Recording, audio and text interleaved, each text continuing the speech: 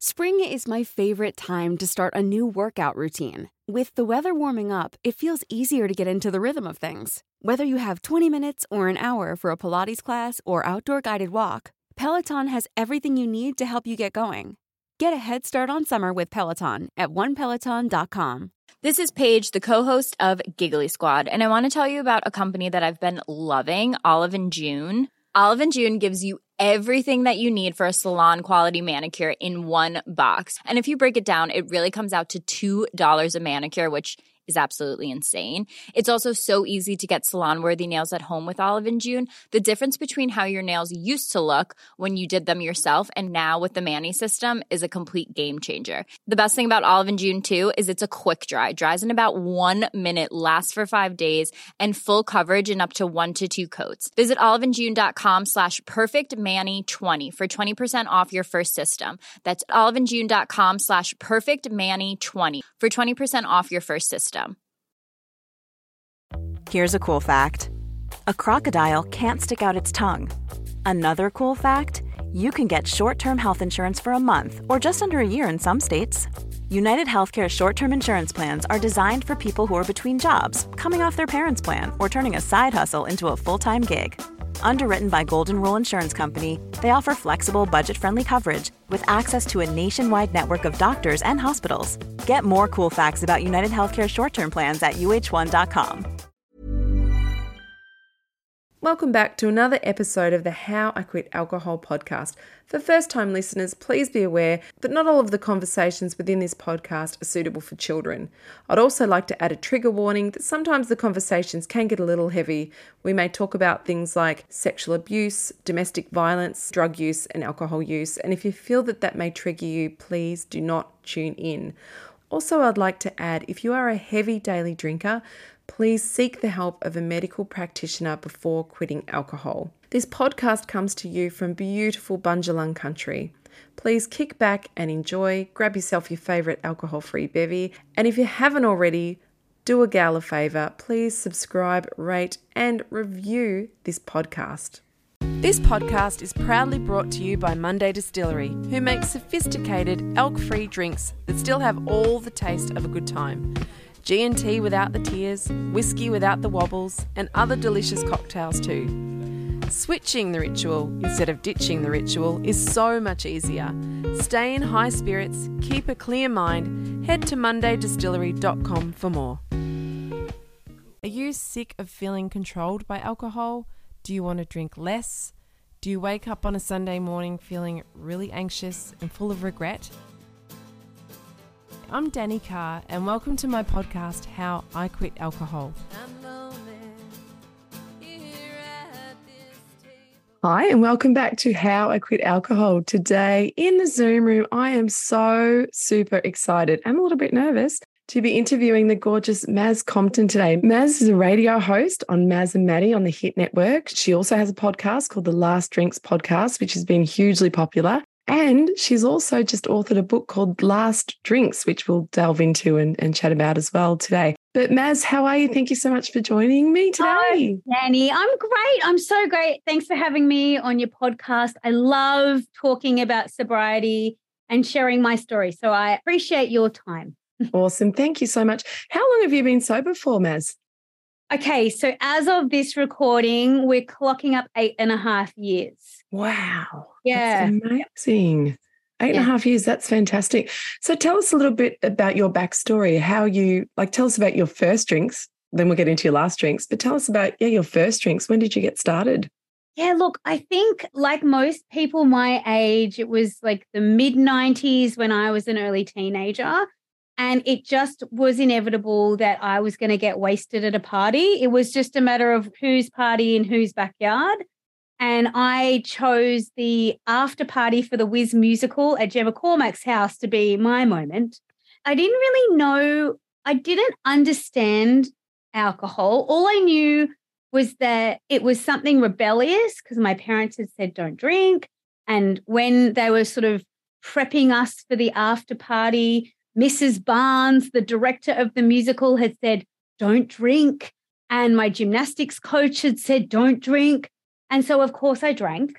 And I drank rum straight out of the bottle. Ooh. I was tiny, like I'm 5'1.5" now as a full grown adult. So imagine 15-year-old me. So tiny, nothing for dinner, just pure rum into my system. And I just basically ended up passed out at this party. And my friend Amy called her mum to come and get me. Her mum, thank God, took me back to her house, tried to sober me up before calling my parents. Love Amy's mum. To my parents, "Oh, your daughter's not feeling very well." It was obvious what had happened. And the next day, I remember feeling really humiliated. I remember feeling really ashamed. I was in so much trouble with my parents for embarrassing them and myself. And that didn't deter me from doing it all again a few weeks later, because it's kind of just what we did. And there was no conversation about what I was putting into my body, why it had given me that physical reaction, and how to maybe, I don't know, educate myself better about moderating or not drinking to excess, not binge drinking, and none of those conversations were had. It was like, that was my horrendous start. And then I just sort of drank a little bit less and had a little bit more soft drink with the next glass of rum kind of vibe. And so that was being a teenager where I grew up, and it was really normal. And I think I used to do things like, I definitely didn't get myself into that state again. But I remember thinking, like, after a weekend, we'd get to the school on Monday and it's like, oh, well, so-and-so ended up in an ambulance. At least I wasn't that bad. Mm-hmm. So therefore, it's okay. And that's the justification that I gave myself for my entire drinking career. And I call it a career because I did it so much.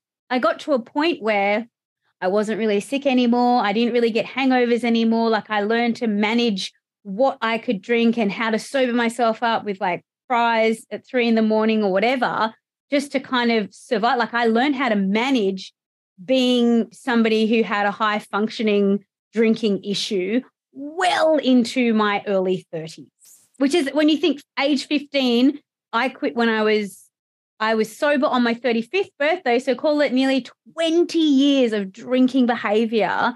My stint in sobriety doesn't feel like it's that long when you compare it to how many weekends I wasted being drunk.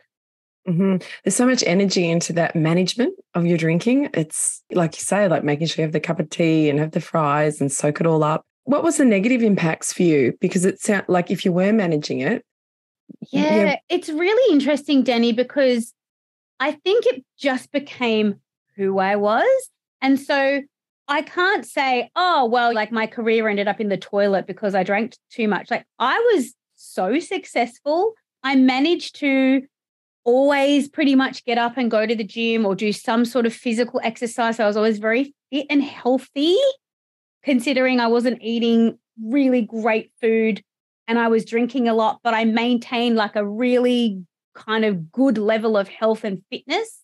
And so it didn't have this like really profoundly negative impact where I went, oh my God, I've got to stop, until the year 2014, when a few things happened. And they weren't incidents necessarily. It was just thoughts in my head, really busy up here.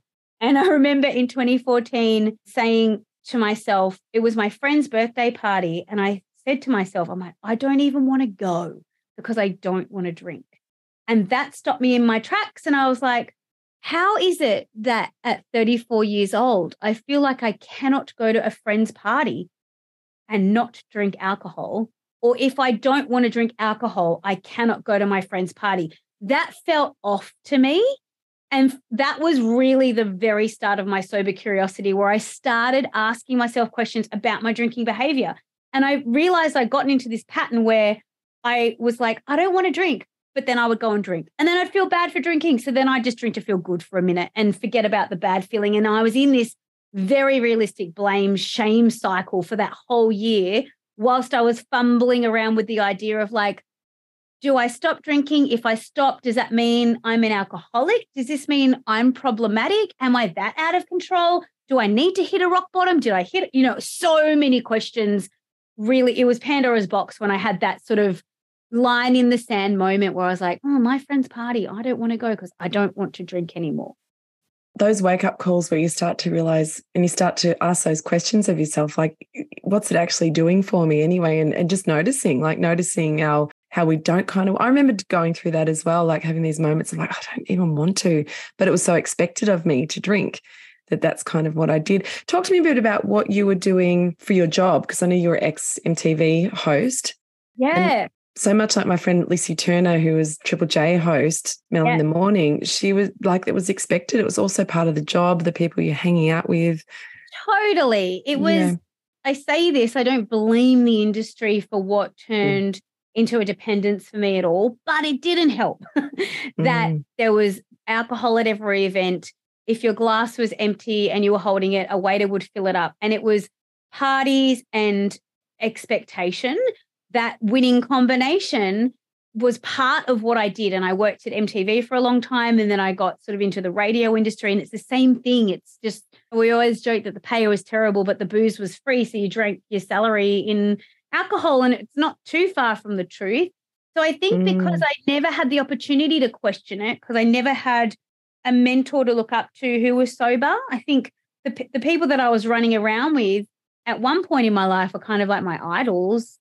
And then all of a sudden I was kicking around with them, but then we were just all drinking and there was never a question of maybe this isn't our best selves. Maybe this isn't the best way to do our career or our industry or our jobs, but there was no other way shown to me. So I think I just got into that slipstream. And once I was in that slipstream, it really took hold and it became a part of my identity. So even by 2014, when I'd sort of pivoted from TV to radio really successfully, and I was hosting the National Drive show and my face was on billboards and I had this epic ironclad contract, I was drinking all the time. And so life on paper looked really good, but internally not super happy, not comfortable enough in my own skin to just sit with myself and my feelings. Had to sort of compound them, repress them, suppress them, and not do the work on figuring out who Maz was without booze, which is what I did the following year in sobriety. It's always the big question, isn't it? Like figuring out who we are without it, this thing that's kind of defined us and sort of made us who we are to some degrees for so long. How much were you drinking at the end?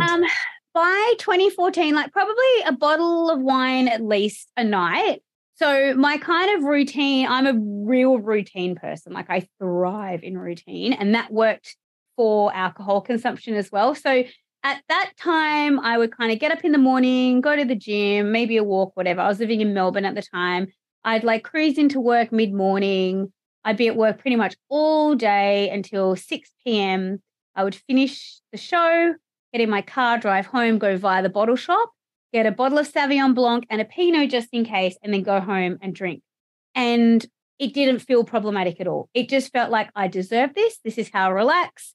My life was so micromanaged and my schedule was so busy that any time I got to myself, I was like, here's what I can control. I'm going to have a drink of wine because I deserve it. So that was kind of my routine if I wasn't going out, but then I was out a lot as well. So a lot of the time I would have to go straight from work, do a quick change, go to an event. I'd be getting an Uber Black Bear on the company. I'd be drinking wine at the party or the event or whatever it was. And I'd be getting an Uber home and waking up in the morning super dusty and then hit the go button and away we go. So I think quantity wise, it's funny because sometimes I say, oh, a bottle or so a night. And some people are shocked at that. They're like, oh my God, like that's a lot of wine. And I'm a little person. And then other people are like, only one bottle? So it's still like mixed response on, I think, where other people are up to with their drinking behavior as to what feels too much or not enough and what is shocking in which other way. But what I have realized is that for anybody who's sober curious listening to this going, oh, well, I'm not drinking a whole bottle of wine a night, so maybe I don't need to stop. You've got to figure it out for yourself. And the only way you can figure out your relationship with alcohol is to have a complete break for an extended season of life and figure out how your life functions without booze in it. in order to then maybe come back to it and moderate if that's going to work for you, or really go down the road to sobriety. But you can't just go, oh, well, Maz was drinking a whole bottle and I'm only drinking half. So therefore, I don't have it. It's not about that. It's about, are you comfortable with your relationship with alcohol? And if you're listening to this, you're probably not. Yeah, most likely. So drinking, to me, that's a fair bit, a bottle a night and maybe some. So what was it doing for you? What was the alcohol giving you? I think the main thing it gave me was a sense of control. And I can only say that now, 8.5 years sober. And I've done a lot of therapy and I've done a lot of sort of work on figuring out why I drank in the first place. And I think one of the things, because as I mentioned, my job was so crazy busy and I was so micromanaged and I was being told who to interview, what to wear, where to go, when to be. It was a sense of control. It was the one thing I could control. I could go to a bottle shop, I could buy a bottle of wine, and I could drink the whole damn thing if I wanted to. And there was nobody there to tell me whether that was a good idea or a bad idea. That was my choice. So part of it was feeling a sense of control in a very out of control, not even season. Like this was like a decade of my life that had really been like that. And then the other thing, I really think it helped me just avoid some big stuff that I didn't want to deal with, going way back to 2010 when I went through a divorce, right up to, just some big stuff that happened in my world that I just didn't have the tools to cope with. So I call it the multi-tool of coping. I think the purpose it served me was I am coping. And what we need to do is actually not cope with our situation. We need to deal with our stuff. So for me, it was, I am dealing with stuff avoidant. And this is the tool that will help me cope with all of those big feelings that I don't want to deal with just now. But I can only say that to you because I have done, as I said, a lot of time on a blue couch with a lot of Kleenex, doing some really big stuff about figuring out who I am, figuring out how that ended up being my story, getting okay with this story, and kind of trying to become the best and sober version of myself. It's interesting how you say that it was the way that you can control something in your life, but then alcohol, usually we end up so out of control with it. How did you feel, like, say, the next morning after, you've done another bottle of wine? Were you ever thinking, oh, this has got to stop, this isn't good? Did you feel out of control at all with it? I think I was getting bored with myself. So it was mundane. It was the same because I wasn't really going out too much unless I really had to go out. If I had the choice, I was staying in and drinking by myself. And that's kind of a boring story. So, yeah, I didn't feel out of control in the sense that like we see in the movies and we're like on a plane in Bridesmaids. It's not like that out of control. I felt my sense of grip start to loosen a bit on my situation. And I did have a few thoughts of like, if this keeps going this way, I don't know that this is going to work out too well. So I might need to try something a little bit different. So it felt out of control in a different way, if that makes sense. It's interesting, isn't it? Just seeing it from that different perspective too, of like, okay, yeah, this is not taking me where I want it to take me anymore. And yeah.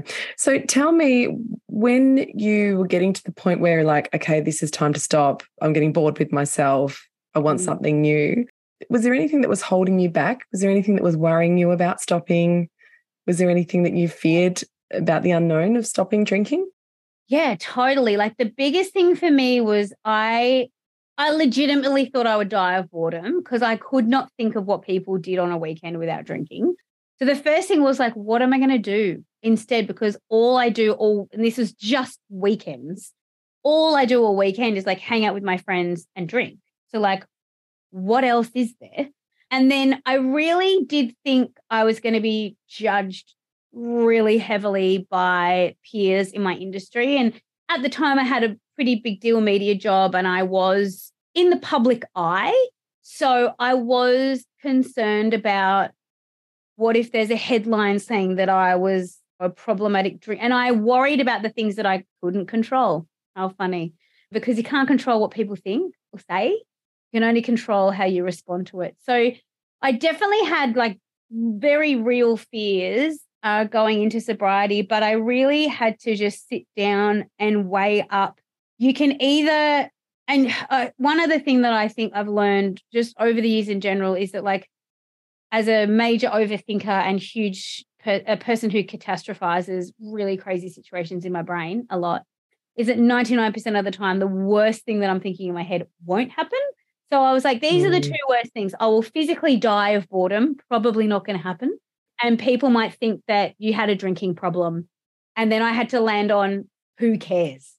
And so I think once I'd sort of answered those two questions for myself using a little bit of my upstairs brain and my logic and reasoning, I was like, I'm going to make a choice for my health, regardless of what people think and regardless of how bored I might be for a few weekends. But I really want to figure this out.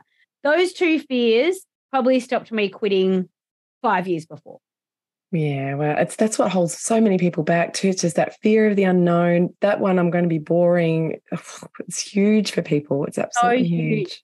But it's always the anticipation. Like, I kind of liken it to if you get on like a diving board at a pool and you're just absolutely crapping yourself for ages. And it's like, once you jump, it's never bad. Like, it's never that bad. So long as there's water in the bottom of that pool, you're fine. But it's the anticipation that we torture ourselves in. And I feel like I was standing on the top of that diving board for almost a decade of my life, being too scared to put my health and wellness actually front and center in my life because I was worried about what people were going to say about the splash. You know what I mean? Like, I think we stand on that board for way too many years. And then when you actually dive in, you're like, oh, this is great down here. Like, this is awesome. Yeah. And often it's so well received. That's always what I see with people and myself, that you get the odd person who's a bit disgruntled that you're not their drinking buddy anymore. But mostly, most people are like, they're on board with you. Like, they're like, I get it. Yeah. Tell me how. Tell me more. Did you feel like you were judged? How was it received with your friends and your peers? Yeah. So friends were super on board and just so encouraging and supportive and wonderful. And I was pretty clear with my mates. I was like, girls, sorry, not catching up for drinks anymore, catching up for brunch and breakfast. So if you want to hang out, let's do it. I changed my social calendar to socializing during the day and doing stuff where it would be weird to drink, right? So like we'd go and have a picnic at lunch, and it is a bit weird if you open a bottle of wine at midday in a park surrounded by families. So I just make sure that I was always doing stuff where like drinking really wasn't an option and it wouldn't come up a lot. So I thought that was smart of me to kind of safeguard it a little bit that way. I had some really strong reactions from a few people that I worked with and people who I wasn't super close to, but like worked with in the industry. And that was pretty tough. It felt like those people who were kind of like not in the inner sanctum of my friendship circle, but like you knew through association and because we were always catching up for drinks at work, they were just waiting for me to fail. It's like their initial reaction was like, well, call me when you've finished whatever this weird phase is that you're going through and let us know when we can go and have a drink. Like there was no sense of encouragement or understanding. So it was very obvious to me as well. Like the people that were closest to me were very supportive, and people who were kind of outside of that either didn't have an opinion of it, but it felt like they were just waiting for me to kind of trip up or get over whatever I needed to get over and then just start drinking and be normal again. Yeah. 8 years down the track or once you got started, like how did you handle the boredom? Was there boredom? Are you bored or is life so much better? Oh my God. I want my life to be boring. I would take one day. I can agree with that. Oh my God. No, surprisingly, I wasn't bored. I found new stuff to do. So those early few months, I definitely made lots and lots of plans. So I would go and do walks. And at the time, I was just in a relationship with no kids. So we just had all the time in the world. So I just made plans and I started doing new stuff and cool stuff and stuff that I'd wanted to try. And I went down deep dives on YouTube and I binged The Minimalist and then I threw all my stuff out. Like I just did stuff that I would not normally have time to do because I was too busy at the pub solving the world's problems instead of solving my own. And then I would kind of try stuff out and then really latch onto things. So one thing I latched onto was my gym community. So I really ramped up the gym. I joined an F45 gym. And in fact, I ended up opening my own gym a year later and just building a community of like-minded people around the ethos of team training and life-changing, and fitness and health and wellness just felt so right at the time. So that was somewhere that I really spent a lot of time. And it was amazing. Is that still open? Is that still open? Oh, where is it? So we own the gym in Avalon. It's called F45 Avalon. And we've had it open since April 2016. And that was definitely a big one for me, was just getting immersed into a new community, basically. And then, when you're running a business, you're not bored either. So there was also that. But I think I became adventurous. I would find things for me to try, or I would be like, what about this? Why don't I start making sourdough? And this was pre-pandemic, and let's mix it up and change it up. And I just felt like my life just got so much more colorful and exciting. And then I think that that's a self-fulfilling prophecy, because then almost like a year in, I'm like, I don't even have time to drink. Like I can't go back to drinking because there's no time. I've got a business to run, and I was running sourdough to make. Yeah, I've got so many loaves of bread to bake for the neighbors. So it was a self-fulfilling prophecy, but I was really targeted about it. So I didn't just wake up on day one of sobriety and twiddle my thumbs and go, oh my God, I just need to get through the day without a drink. I really planned it, and I planned it hard so that I didn't have those moments as often as I thought I might, because I knew that would be the moment where I would be tempted to drink. Is if I found myself a little bit bored, that would be a trigger for me. So I just tried to keep busy. And the other thing that I noticed, Danny, is I got really tired for that first little bit in sobriety, where I would get to 8 p.m. and be like, I'm out. I'm so exhausted. And I think it took 6 months for my circadian rhythm to just normalize and reestablish a baseline. So that takes time, because my body finally wasn't processing toxic liquid anymore. And so it takes a while for your body and your brain and all of your systems, this complex being that we are, to really reset and recalibrate. And so I gave myself permission to sleep. And I think that was a really smart thing to do as well. Yeah, it's really healing. And it takes time for our dopamine to reset, for our REM sleep to reset and to catch back up again. The body needs to heal. So it's beautiful to give yourself that permission to go, okay, I'm just going to listen to my body now. Yeah, that's beautiful. That's amazing. And so, Maz, tell me about the very start, like day one. Yeah. Well, day one's easy because you usually yeah, that's so true. Well, I was hungover. So it was the 1st of January 2015. I had a massive New Year's Eve. I knew I was quitting drinking on the 1st of January. So it was easy because I was hungover. So I spent all day in an air-conditioned hotel room and ate pizza. It was epic. The next day was kind of similar. I just watched a bunch of Netflix, and then it got really hard. Yeah. When did you get the because I know with Ash and I, it was like a couple of weeks and I'm like, oh, fuck, what have I done? Look, I think what have I done? It was hard when I was around my work gang, because they were my drinking buddies as well. And so that was where I found it most tricky, was in social situations. Because I think I had this idea of keeping busy and trying new things, being by myself or with my boyfriend at the time wasn't triggering at all. But being in the work environment I really had to mentally prepare for going into those social situations. And that was when I felt super awkward.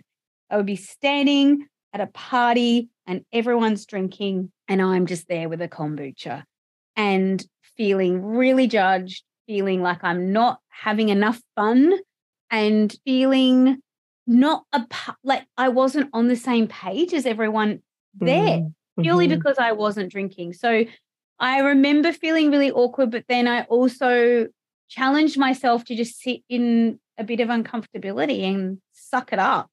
And so I did. And as much as I didn't know what to do with my hands, or if I'd eaten too much cheese, I just kind of got through those first few months of social, and I tapped out early. And I always had an excuse to go home. So as soon as that sun was coming down, I'm like, see ya, I'm going for a swim in the morning, or I've got a gym class to go to, or whatever it was. So it was really tricky, absolutely. But I feel like every time I got home and I was sober, I was like, yes, like I was so proud of myself. Yeah, yeah. You can do this. And eventually I wasn't standing in the corner white knuckling it going, oh my God, am I going to drink tonight? I became more and more comfortable in my sobriety, and I had a bit of snapback and a bit of sass at one point because I don't know, I was just kind of over people really like hounding me about why I was sober. But I think on the whole, I managed to deflect really well and kind of, like I said, just go to the party, be there, be in the moment, and then see you later and kind of enjoy the rest of my weekend. So it is hard. It's not hard now because I forget that alcohol even exists. Honestly, it is not even anywhere on my radar. It's not, I just don't even think about it. But definitely that took years to get to that point where I'm so solid in my sobriety. I think it takes a lot of rewiring of our neural pathways. And like I said, I drank for nearly 20 years. It's a lot of patterns and programs that you kind of have to reassess and recalibrate in your brain. Yeah, I think it's so important, all of this that you're saying. And having a plan is so important, especially in early sobriety. Like, okay, planning for the roadblocks and knowing, okay, these are potential triggers, like with you as the potential boredom or with work stuff, and just preparing for them and having your exit strategy is so important. And just feeling the discomfort. So for people listening, just know that this is all really normal, and it's really normal to get to a party. I know it was for me, where I just feel, fuck, I'm so fucking uncomfortable right now, and just suck it up. Yeah, just suck it up.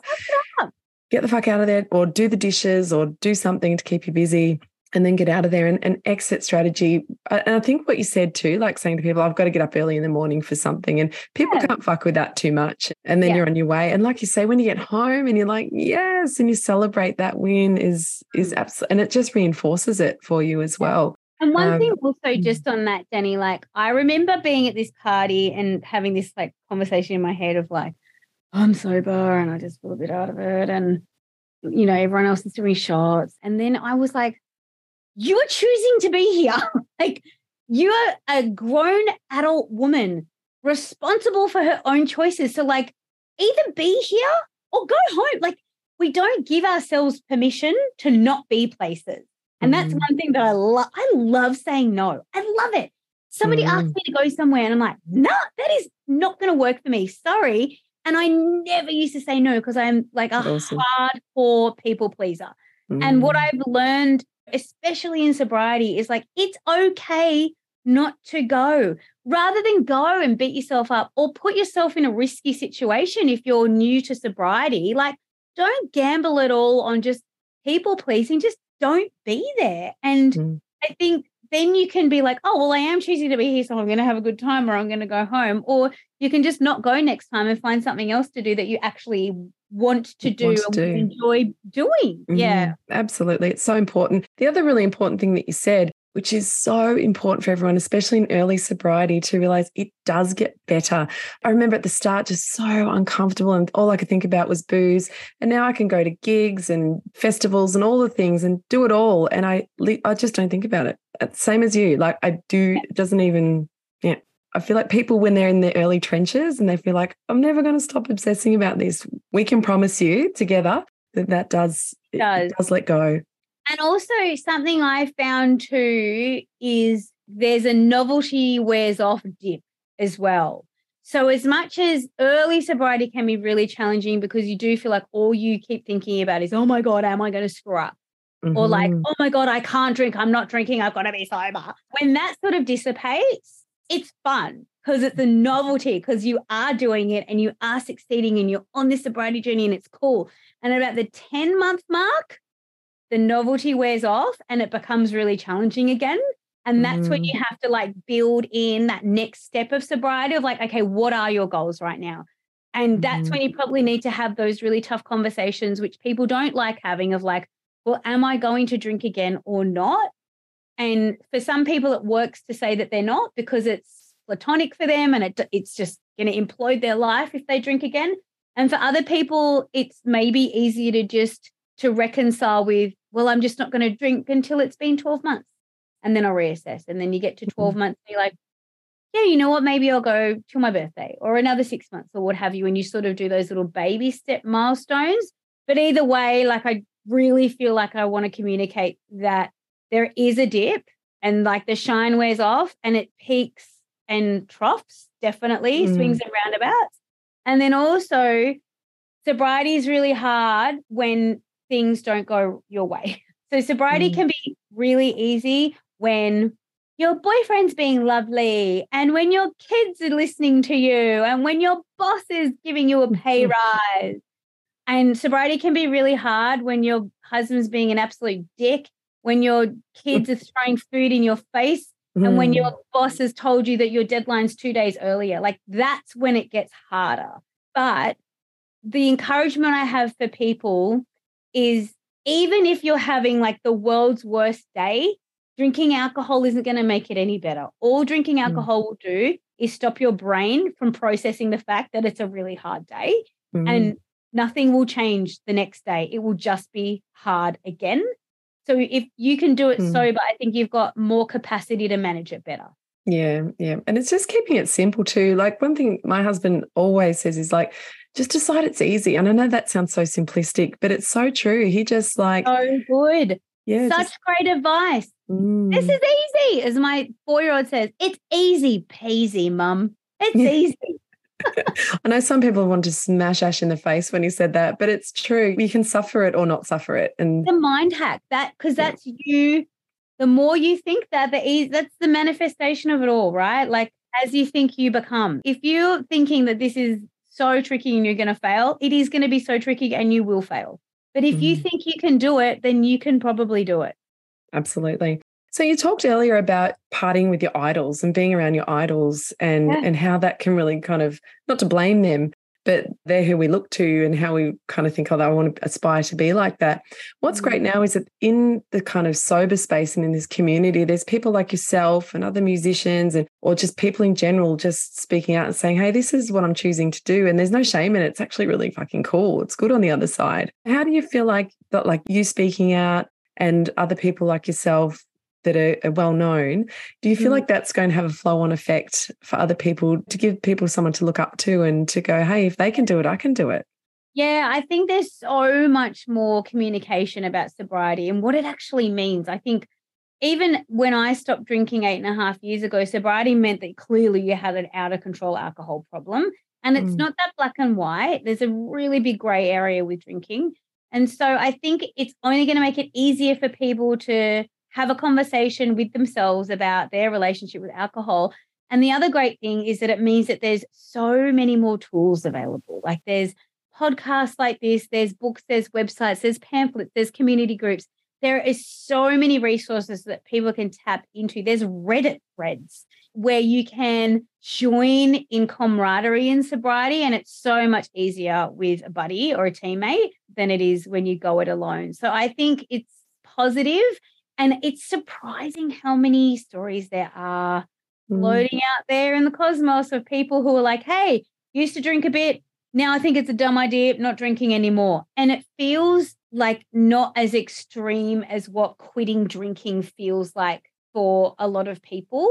Do you know what I'm saying? So like, I think for some people, it's like, oh my God, you quit drinking. You must have been like a raging alcoholic. And it's like, well, first of all, the term alcoholic is so outdated and not helpful. And second of all, no, there was nothing raging about it. I was so under the radar, but it didn't work for me. And I think the more we hear about people getting to a point in their lives where they figured out that alcohol didn't work for them, the easier it becomes to just let it go. Absolutely. And you just do find more and more, I know with us when we go to industry stuff or to big shows or festivals, hardly anyone's drinking these days. It just seems to be odd, actually. There's lots of alcohol-free options, which I think has been really handy. I think there's a whole boom of an industry that didn't exist a decade ago for sure. And it just means you can go and hold a cold can or a glass bottle of something fizzy and still feel like you're being social without having to consume any alcohol, which is awesome. And I definitely have noticed that it's not, 10 years ago or, around the time that I stopped drinking, you couldn't get a non-alcoholic drink. Yeah. You would have to have like a lemonade with a straw and a pink umbrella in it. Now you can get anything without alcohol in it. It's awesome. That's amazing, isn't it? Do you do the non-alc wines and beers? Do you know what? I actually don't. So and it's not because I think it would be a thing for me. I just think it came along too late in my sobriety journey. And I'm so fine on like a water with some lemon, or like I said, a kombucha, or like I've been at a bar and ordered an English breakfast tea and people are like, what are you doing? I'm like, I just feel like a warm drink. Yeah. It's cold outside. And so I'm so fine with that. And I think, look, I may dip in to the non-alc world at some point, but for me, it doesn't really satisfy. There's no thirst there to be quenched. And so I just feel like I'm just so okay with just having water that I don't need to dip in, if that makes sense. And I think that's because I've trained myself to just be okay with what the options were back when I stopped drinking, which was none. Yeah, absolutely. No, that's great. When you first quit, did you have an amount of time that you were going to do it for, or it was like, this is it? 31 days. Ah. Yeah, I did. I was like, I'm going to do January alcohol free. That was it. 31 days. And I literally haven't had a drink for 8.5 years. Wow. But what happened in that time is I really had this paradigm shift at about day 23-ish, where I honestly woke up and I felt like someone had switched a light on in my brain. And I was like, it was really matrixy. I was like, what is this world? And everything felt very clear. I felt very sharp. And I kind of walked around all day feeling like I was kind of tripping a bit. And then I realized that that's clarity, and that's actually how we're supposed to live. And I was just so used to being dull that I had no idea what clarity could be for me. So I think from that point, I was like, it switched from I'm not drinking for 31 days to like, geez, I wonder how much better I'll feel in 3 months from now. And then it became this like the forward progression of sobriety. So, and then it was like, I'll get to my birthday. And then I was like, I'll get to the middle of the year. And then I'd done a year. And then it kind of snowballed in a way from there, I guess. Amazing. Tell me about the podcast. So I know with this podcast, it happened very organically. It was just like all these people going, fuck, if you two can do it. I mean, how the fuck did you two do it? So I was just like, oh God, I'm sick of answering this question. So I put out this podcast. How did yours come about? Mine came about because I got asked so many times, like, how are you sober? How did you do it? And I just also know that my story connects to so many people, but there are so many other stories out there. So if my story can connect with people, surely somebody else's can connect with either that person or another person. And so I came up with the idea of last drinks because for me, that was the line in the sand in my life. So like the day I had my last drink was the start of my sobriety and the best season of my life. And so I felt that that's quite applicable to anyone who is sober. So that was the idea, to start each conversation with the last drink and then kind of cycle back and forth between the story of what led up to that point in your life and what have you learnt since. Amazing. That's so awesome. And the book, congratulations on this book that's out now. That's so fantastic. And I know within our grads group, there's been people talking about it. And tell us a bit about the book. Again, like the book is sort of that next sort of iteration of the podcast, really. It was sort of birthed out of the stories from the podcast and wanting to give people a really practical guide. And what I've found is that education and knowledge is power. So it's got some science-backed information in there with experts explaining what alcohol does to our bodies and our brains and our sleep, how sobriety looks on a whole bunch of different people. And then it's a curated sort of 30-day plan, which really is the 30 days that I did when I was fumbling around, trying to figure it out. Like I said, I gave myself loads of things to do. And that 30 days is really like jam-packed with curating a sober toolkit and just exploring stuff and discovering stuff and giving people that experience that I had for them to then maybe keep going with it after the 30 days. Amazing. That's so fantastic. And it's like putting a book together. It's no easy task. Ash and I have been writing our book now for 2 years or 3 years or something, and it's hard. I'm just like, it's hard to get that thing out there. So well done and congratulations. And can people get that everywhere? Is it? Yeah. All good bookstores or online, anywhere you buy books, or it's just through mazcompton.com, which is my website.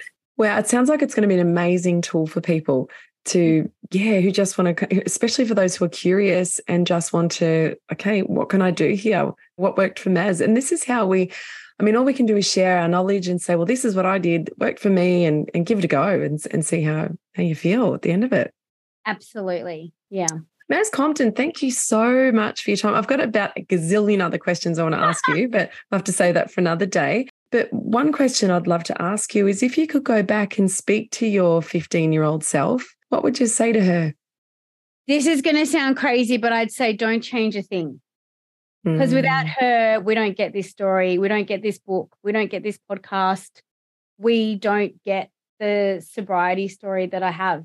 So if I go back and tell that little girl to do things differently, I don't know how many lives I'd be empowering right now. So I know that sounds a bit weird, because most people are like, oh, I'd go back and say, but I'm like, no, she's perfect because she led me to me, and I needed to find this me through her. That's amazing. It's so well said. And you just don't know, like, for those of us who are like stuck in the shame cycle, you don't know what your story, you don't know what impact that's going to have. Even if you don't have a podcast or a book yet, it doesn't matter how it looks. It could just be talking to someone in the supermarket. You just don't know the impact you're going to have on so many lives. And so I think, Maz, you already are having a huge impact on people. It's amazing what you do, and we're just so lucky to have you in this space. It's awesome. Thank you so much. I really appreciate your time. It's so nice to meet you. Yeah, I know, you too. I'm so stoked. Thank you. Thanks, Maz. I'll see you soon. Thanks.